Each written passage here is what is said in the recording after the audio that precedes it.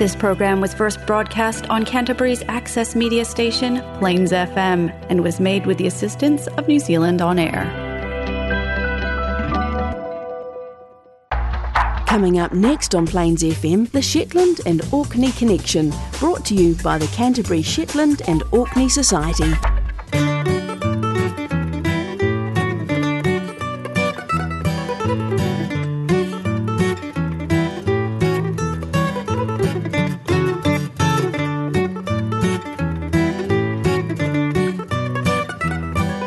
Hornpipes played by Shetland band Homebrew signal 8:30pm the last Monday each month for the Shetland and Orkney Connection, produced by the Canterbury Shetland and Orkney Society and broadcast on Plains FM 96.9, either directly in Canterbury or streaming live globally on broadband, or available for 3 months after the broadcast via podcast on the website www.plainsfm.org.nz.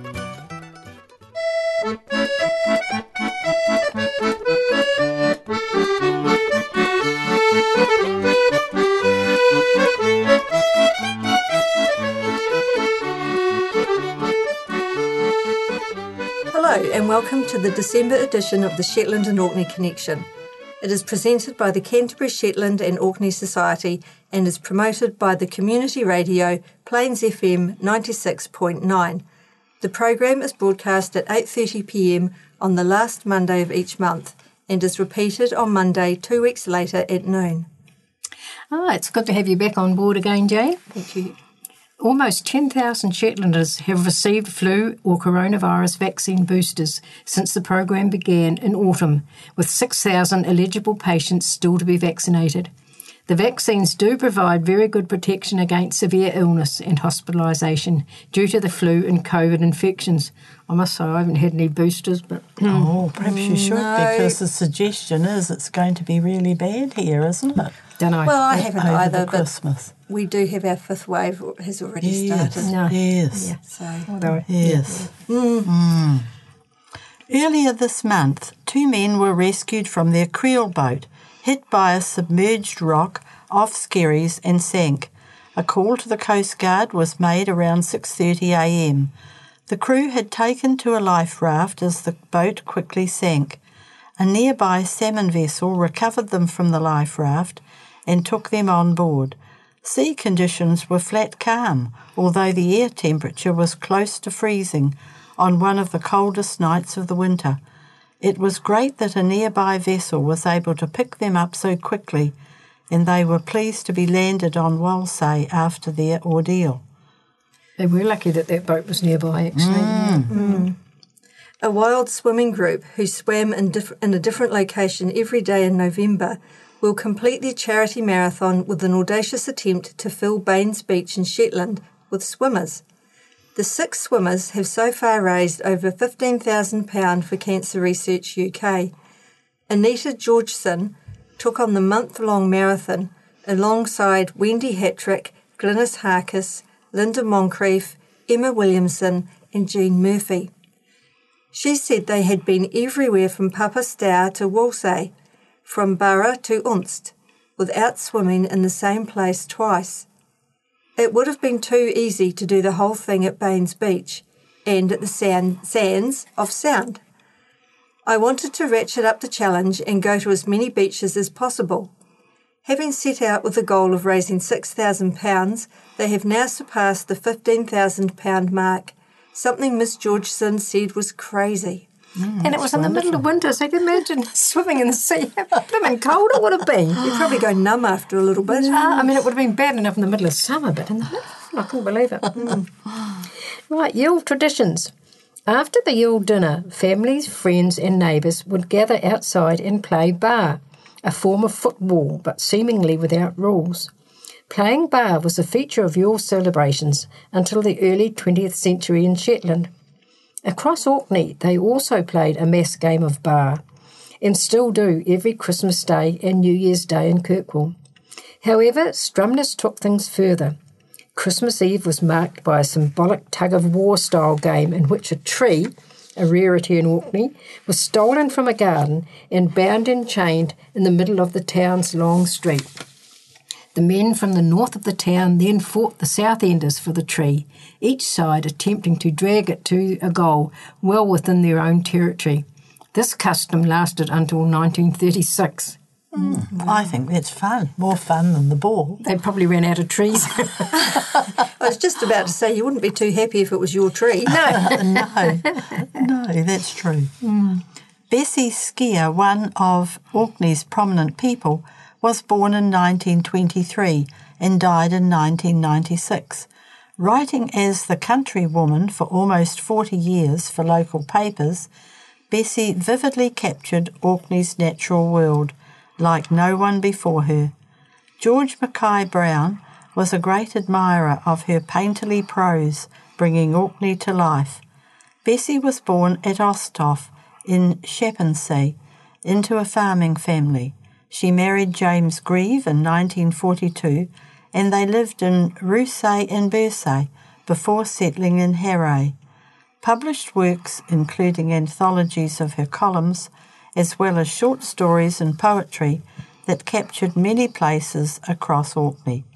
A new collection, A Glisk of Sun, was released in 2023 to mark her centenary. Yeah, I used to enjoy her columns in the Orcadian. She always had something interesting to say, and she'd just write about simple things, but it was still interesting. And yeah. Well, like it said, what did George Mackay Brown say? Her painterly prose. Yes. So we obviously brought it Painting very a much to picture. life. Yes. Yeah, she did, yes. And yeah. I was sort of sad when it stopped. Well, there's a wee bit of a change of pace here. Public defecation and urination is rife at the Ring of Brodgar, and the shoreline of the Harry Loch is now an open-air toilet, according to tourism body Destination Orkney. Councillors on Orkney Islands Council Policy and Resources Committee recently voted against the siting of seasonal conveniences in favour of including the 5,000-year-old Neolithic site in a countrywide review of facilities. Destination Orkney said toilets at the Ring of Brodgar was an absolute necessity, as things will only get worse with more visitors. Not only is it damaging to the local environment, but it also severely damages the reputation of Orkney as a safe and inclusive tourist destination, something that should be a priority to the Orkney Island Council. This is both a major environmental health issue and a letting down of every single visitor on the island due to the lack of basic facilities. That's appalling, isn't it? Yeah, but it sort of brought to mind, I climbed Ben Nevis in Scotland, is it work? And recently there's been a letter on Facebook or something about some chap had climbed it, and they were disgusted that there was no restaurant and no toilet facilities at the top. At the top. And I thought, toilet facilities, yes, but a restaurant? I said, you climb Mount Everest, there's no toilet facilities or restaurant. But, yeah, no, I agree with them. The public toilets are a bit thin on the ground, actually, at tourist destinations. It could be like that in Shetland, I'm not just sure. But I don't remember what it was like there. But really, it's personal responsibility, isn't it? It is, yeah. We do have a similar problem here around a lot of our tourist sites as well. Yeah. This next article was written by Linda Sutherland's mother, and it brings back great memories. Going to the dentist. Whether you wear dentures or have managed to hang on to your own teeth, having them attended to is becoming an expensive business these days. Reduced dental charges are not among the concessions offered to OAPs of today, except those on income support. Gone are the days when dentists came to the patient. In the early 30s, when I was a child, we lived in Howick, Sandwick, where a dentist named Duthie visited 2 or 3 times a year.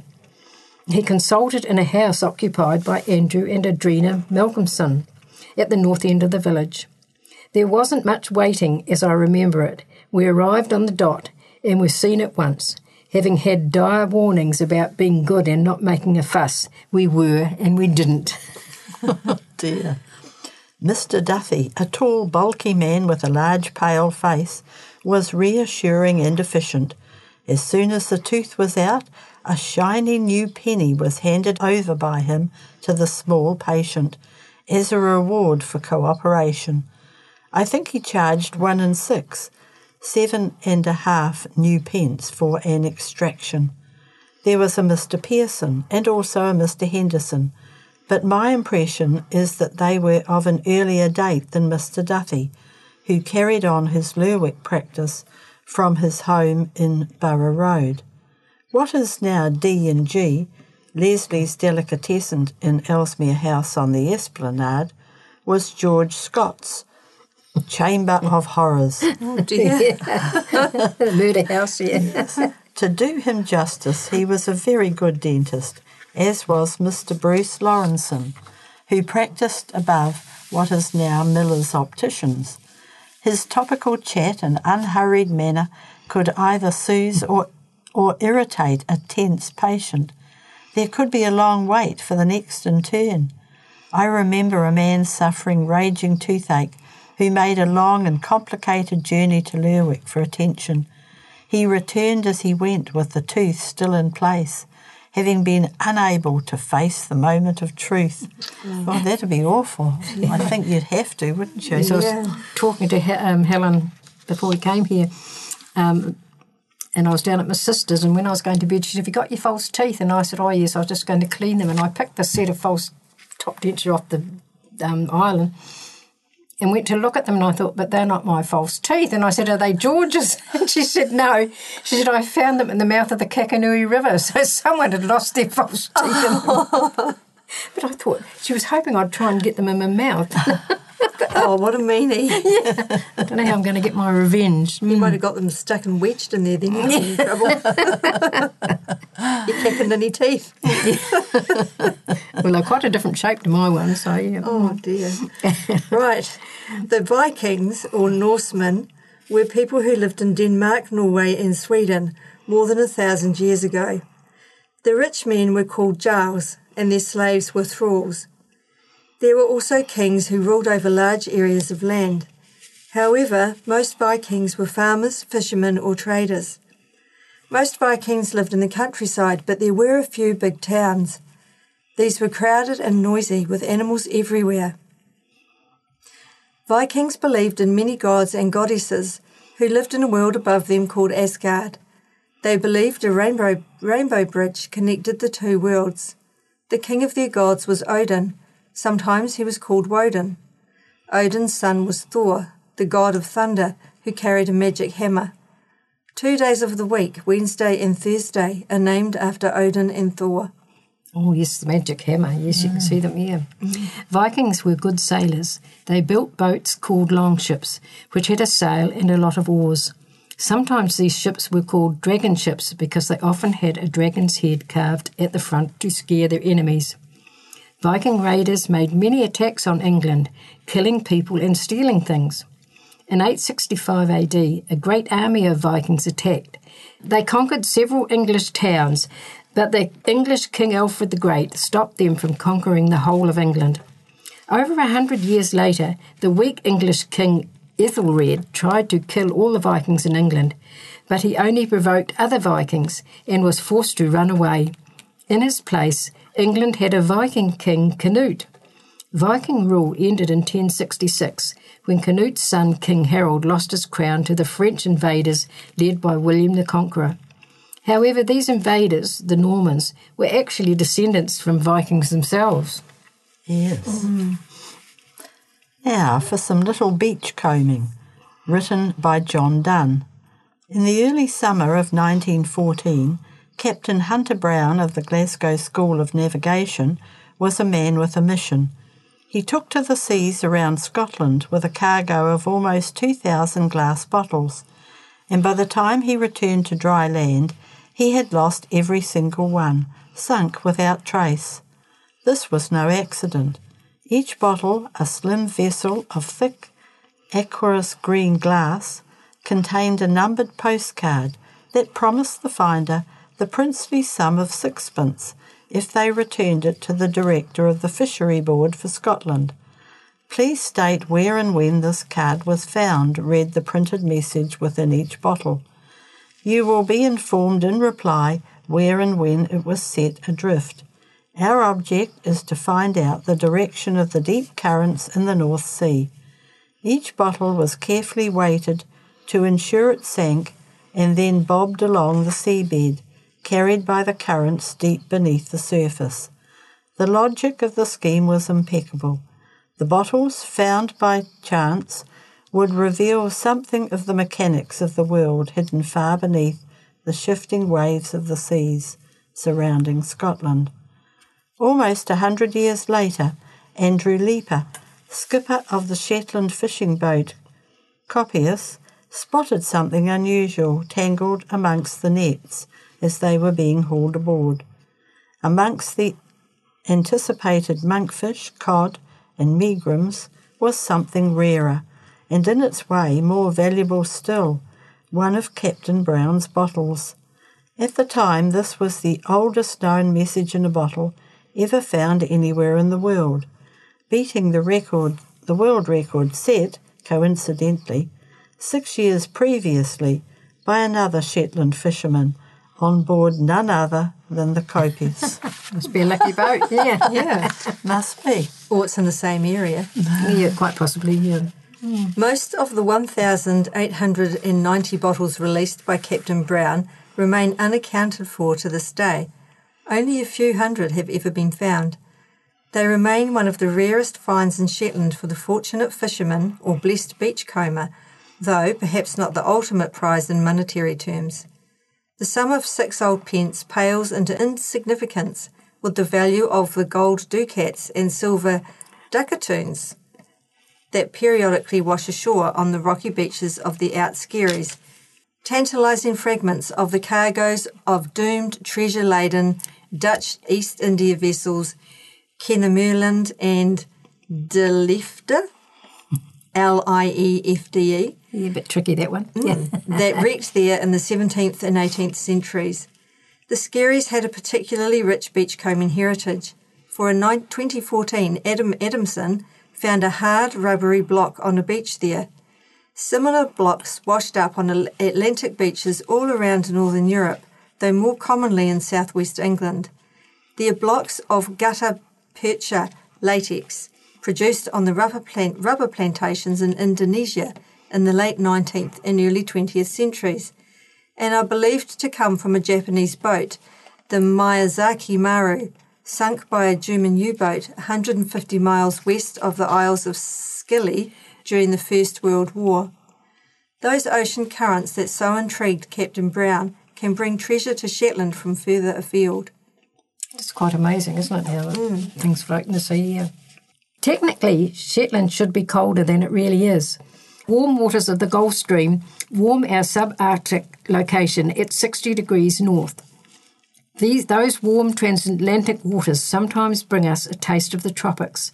Fortunate beachcombers might stumble across a sea bean, a smooth, glossy, deep mahogany seed from a tropical flowering liana native to coastal Central and South America and the Caribbean, carried across the Atlantic to wash up on a Shetland beach. As a young boy growing up, wandering the beaches of West Cornwall, I know them as Caribbean beans, but they're also known more romantically as sea hearts, named for the shape of the seed. I never found many in Cornwall, and here in Shetland they are more infrequently encountered still. I set my sights a little low when I'm walking on the local beaches at tide line. I look for mermaids' purses, the egg cases of sharks and rays, curious but alien forms that have floated ashore, and for rolls of birch bark carried across the Atlantic to Shetland from the forests of the northern United States and Canada, known here as low-key candles. A nod to Shetland's Viking forebears, they were traditionally renowned for their fire-lighting qualities.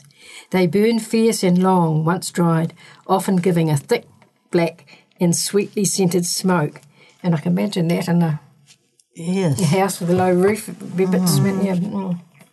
At low tide, some beaches are rich in shell debris, as colourful as the plumage of the tropical birds that live amongst the sea heart-bearing lianas of the tropics.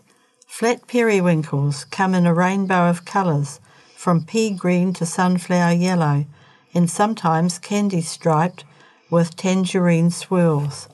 Painted top shells, frosted with silver nacre, are whirled with livid patterns of pink and purple, as intricate as a fair isle jumper.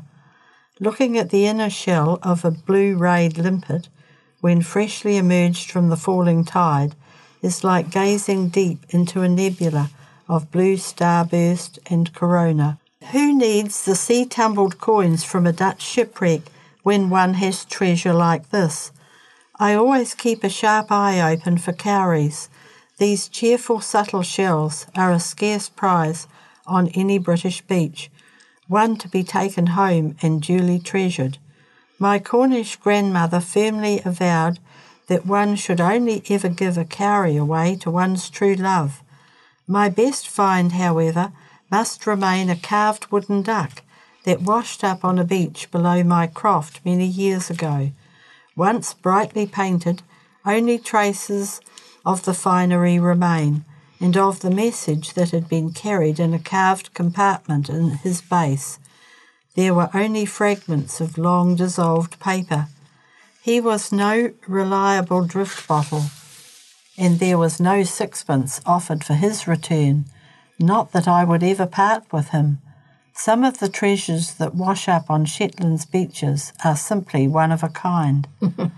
Yeah, they are. Well, wash up on any beach is one of a kind, isn't it? How fascinating, a painted duck.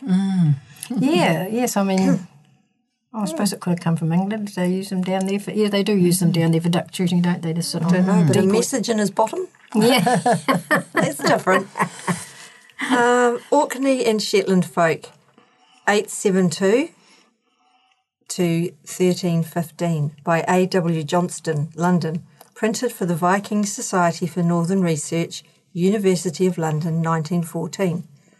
The object of this paper is to describe the mixed races which inhabited Orkney and Shetland from the foundation of the Norse earldom in 872 until the end of the rule of the Gaelic earls since 1350.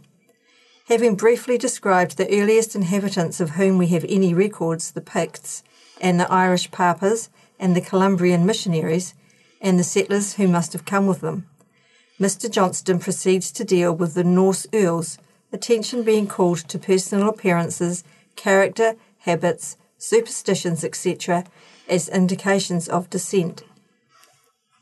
Towards the conclusion of his interesting paper, the author remarks, Shetlanders pride themselves on their geographic detachment from Orkney with its Scottish people and customs, and claim to be regarded as purer Norsemen as compared with the Scots of Orkney.